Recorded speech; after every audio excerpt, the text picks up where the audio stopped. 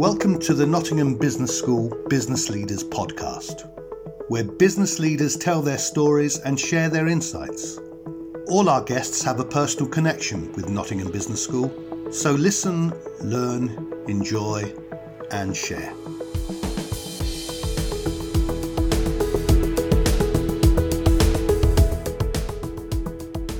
Welcome to the latest episode of the NBS Business Leaders Podcast with me, Mike Sassi. Our guest today left school at the age of 15 to work in her dad's Nottingham fruit shop. During the next 2 decades, though, she forged a career distributing high-class beauty products across the country. Her light bulb moment, if that's what we can call it, came in the 1990s when she scraped together £7,000 to buy a pallet of St Tropez self-tanning creams. At that time, there was no market for self-tanning in Britain, but by 2005, she had built a hugely successful business that she sold for a reported £70 million. Since then, she has spent time, among other things, coaching future generations of young entrepreneurs and business leaders. I am, of course, talking about Judy Naake MBE. Judy, welcome during Lockdown 3 to the NBS Business Leaders Podcast. Well, hello, Mike, and lovely to be with you all. Great. So, at what point did you realise that that first pallet of St Tropez would be the start of something big? Well, quite frankly, I didn't, but I hope that it would be, because I seem to have spent most of my working life working for other companies, other distributors. And this was the first line that I'd truly been able to get my hands on and take full ownership for, which meant that once I imported it into the UK, I'd got the distribution rights for the UK and Europe. And, you know, the world was my oyster. I could do anything I wanted. There wasn't a market for self-tanning there at that time. Is there a sense that you were in the right place at the right time? Well, yes, I was, but I can tell you everyone in the industry thought I was crazy. And in fact, several distributors had turned it down. Had they really? And, oh, absolutely. And how it came about, I spoke to a guy who was I think he called himself brand management. And he said, oh, I've got a self-tan, Judy, if you're interested. And I said, I'm not bothered, Paul, it's seasonal. And, you know, I've got self-tans anyway, because I had one on my existing range. So he said, well, this one's aloe vera. So I said, well, if it's aloe vera, then I'd like to have a look at it, because I'd only said to my partner the week before, as it happened, I'd quite like a little aloe vera range. So he said, okay, when I get the product, I'll give you a sample and let you try it. I said, great. He said, but I haven't got a UK distributor yet. So I said, that's all I would be interested in, Paul. I don't want to be an agent anymore, because that's how I'd done all my other previous ranges. So he said, okay. 3 months later, he called me again and said, Judy, can I have tickets for the Brighton Beauty exhibition? I said, yeah, great. He said, well, I've got that fake tan. He said, but I'm going to have to send it back. I can't find a UK distributor anywhere. Well, I was livid. You can imagine. And yes. The reason he said that is because he was looking for a man to distribute it. Why was he looking for a man? Fake tan? Well, you may ask that, but so much in the past of the beauty industry has been owned by men, which is a strange thing. But anyway, that was really what he was looking for. And I said, well, I did tell you, Paul, that I wouldn't be an agent anymore. I wanted UK distributorship. So he said, okay, I'll give you a sample. And I so wanted it to fail. I looked at it and read all the instructions on the bottle, and all my knowledge of self-tanning I threw out of the window. I looked at it and I thought, what is this? Because it was dark brown. And I thought I slapped it on my legs. And I thought, this is going to look like hell in the morning. And I'm glad, you know. But it was fantastic. There was no streaks, and it didn't have the terrible smell that they all had. So I phoned him up and I said, Paul, I'd really like this product. Can you get it for me? He said, well, I'll see what I can do. Anyway, the next weekend, I flew to Los Angeles to have a look at the lab and meet the people who would produce the product. And the rest can say is history. They flew you to Los Angeles. They must have. No, I flew myself. You paid your own airfare. I did. Yes. Right. So you really did go out on a limb for it. I did. But interestingly enough, this brand manager guy said, oh, well, I think we can get a few trips to Los Angeles out of it anyway, you know. And I thought, well, that's not fair. Either you're in it or not. I said, no, it's all right. There's no need for you to come. And I went with my partner. And so we both went, but we literally went to LA for the weekend. That's quite a haul. Were they talking you into it, or were you talking them into it? How did that conversation go? To be honest, I think so long as we paid the money, they didn't really care, you know. I think that was the top and bottom. And so as I negotiated the contract, which is very important going forward, what I had was a very good contract.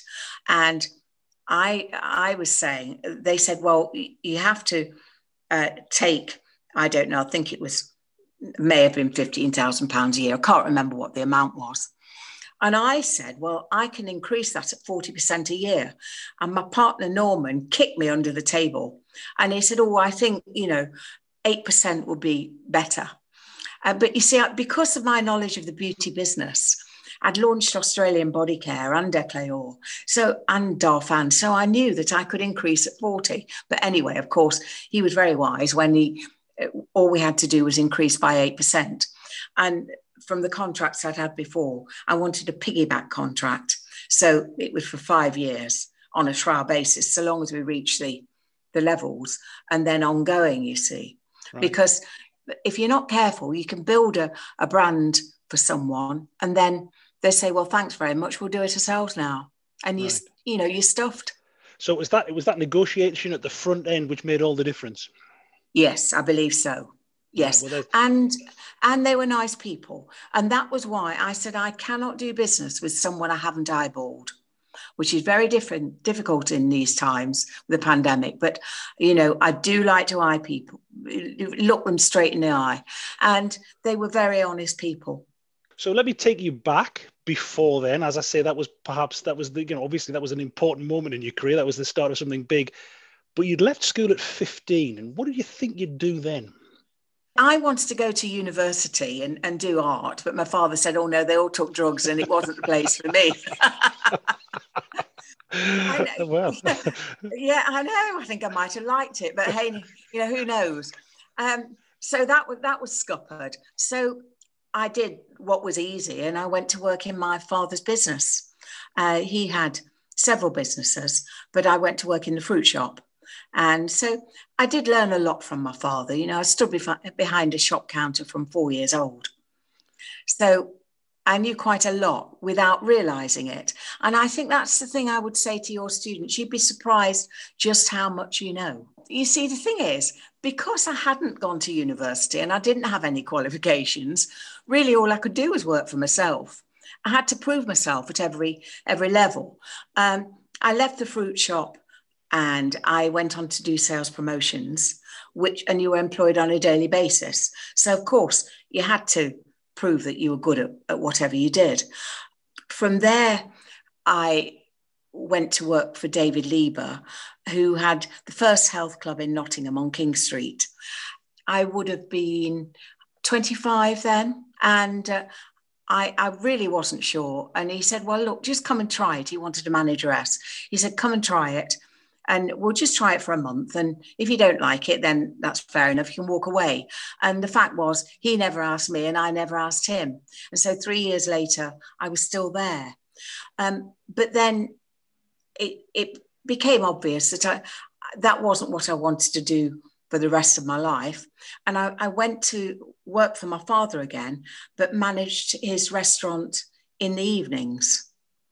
And that, was great. But I used to run all night for £10 a night.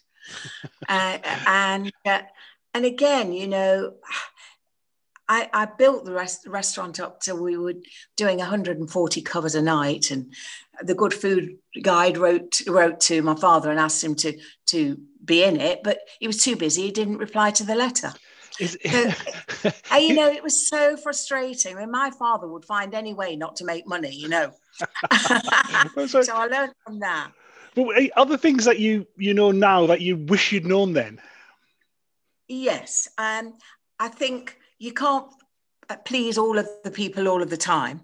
I think that was quite an important lesson, which was one from my father. And you could only do your best, whatever you do. And it's okay to make mistakes. Out of your mistakes often come the very best things.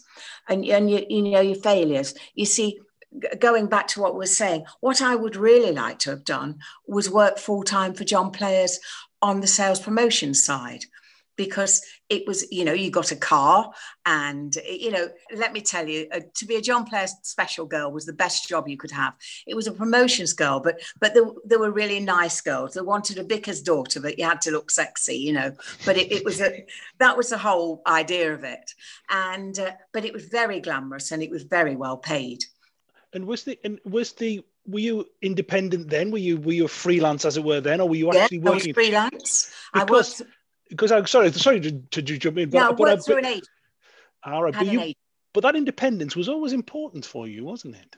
I think it was. And, I didn't realise. And I remember David Lieber saying to me, well, you're very ambitious, Judy, because I opened one in London for him as well. And I said, no, I'm not. But clearly I must be, yes. Independent, because I tell you what, I don't suffer fools lightly. And I don't like it when someone tells me to do something that I know is wrong. I'll perhaps do it if I have to, but I'm not happy. And that for me is a time to move on, I think. But you never tied, in all that time, you never tied yourself to one particular company. You were always out there yourself. Is that a trust thing? You only trusted yourself? Yes, I only trust myself, which may be a control thing, as I look back. But, well, the thing was, when you're self-employed like that, you never know when your next day's work's coming. So you never like to refuse anything if you possibly can, It will be nothing for a promotions girl to do perhaps 2 jobs in a day, because you always need to be looking for the next thing, because this is a good tip. Nothing lasts forever. Now, it's really interesting you say that, because I saw a quote from you suggesting that perhaps too many young entrepreneurs think that success will come quickly, that they don't appreciate that these things take time. Is that an issue? Well, I think so, because I go to university, I speak to young people, and I've got to tell you, I am so impressed by the level of knowledge and what they do, because I was a back of an envelope, and I'm so impressed. But I think they look at all the tech companies and see people making all these billions, and they think they can do it by the time they're 20. Well, some might get lucky, but some will do it and then crash and burn. What I did with my career, it was a steady build. I worked hard all the time. But maybe if I had the university education, I could have done it quicker. But my experience tells me now, when I've had business advisors in, actually, you know what? It's all theory. They haven't actually done it. So, Yeah, I understand that. I mean, because, you've described exactly how your career progressed. And I know that during a lot of that time, you're effectively working at the back of your car. Is that, do you wonder about people who are trying to start their careers now and not quite willing to get their hands dirty as you did? I do. Because I tell you what, through all of my businesses, I could do every job in that organisation. When I had St Tropez, I would sometimes go down and stand on the packing bench and pack with them. And, and then I knew how long it would take to do a job, and if there was a problem, I could go and see for myself. I always say you can't kid a kidder. And I'm a salesperson, and we all sell in some way or another. And if you're standing on the production line and you say, oh, this is very difficult because it's this and this, well, I'll go down and just check it out myself. Thank you very much, it gives you more control, I think. Another thing that you had great success with is using or creating headlines through the celebrities who you did business with your Victoria Beckhams, your Cat Deeleys, at least one of the royals. In these days of Instagram influencers and the like, how do you feel about celebrity endorsements? Is it a business model that you would use again if you were starting now? Yeah, it's imperative, really. It's more difficult now because I think I was the first person to use celebrities in that way. Because, in all that time, it probably won't mean so much to the students because it's such a long time ago. But I never advertised. I did trade press, but I never advertised in any of the magazines. It was all PR. And I had a double page spread in the Daily Mail. I had a full page in the Standard, or a double page spread in the Guardian, the Times, everywhere.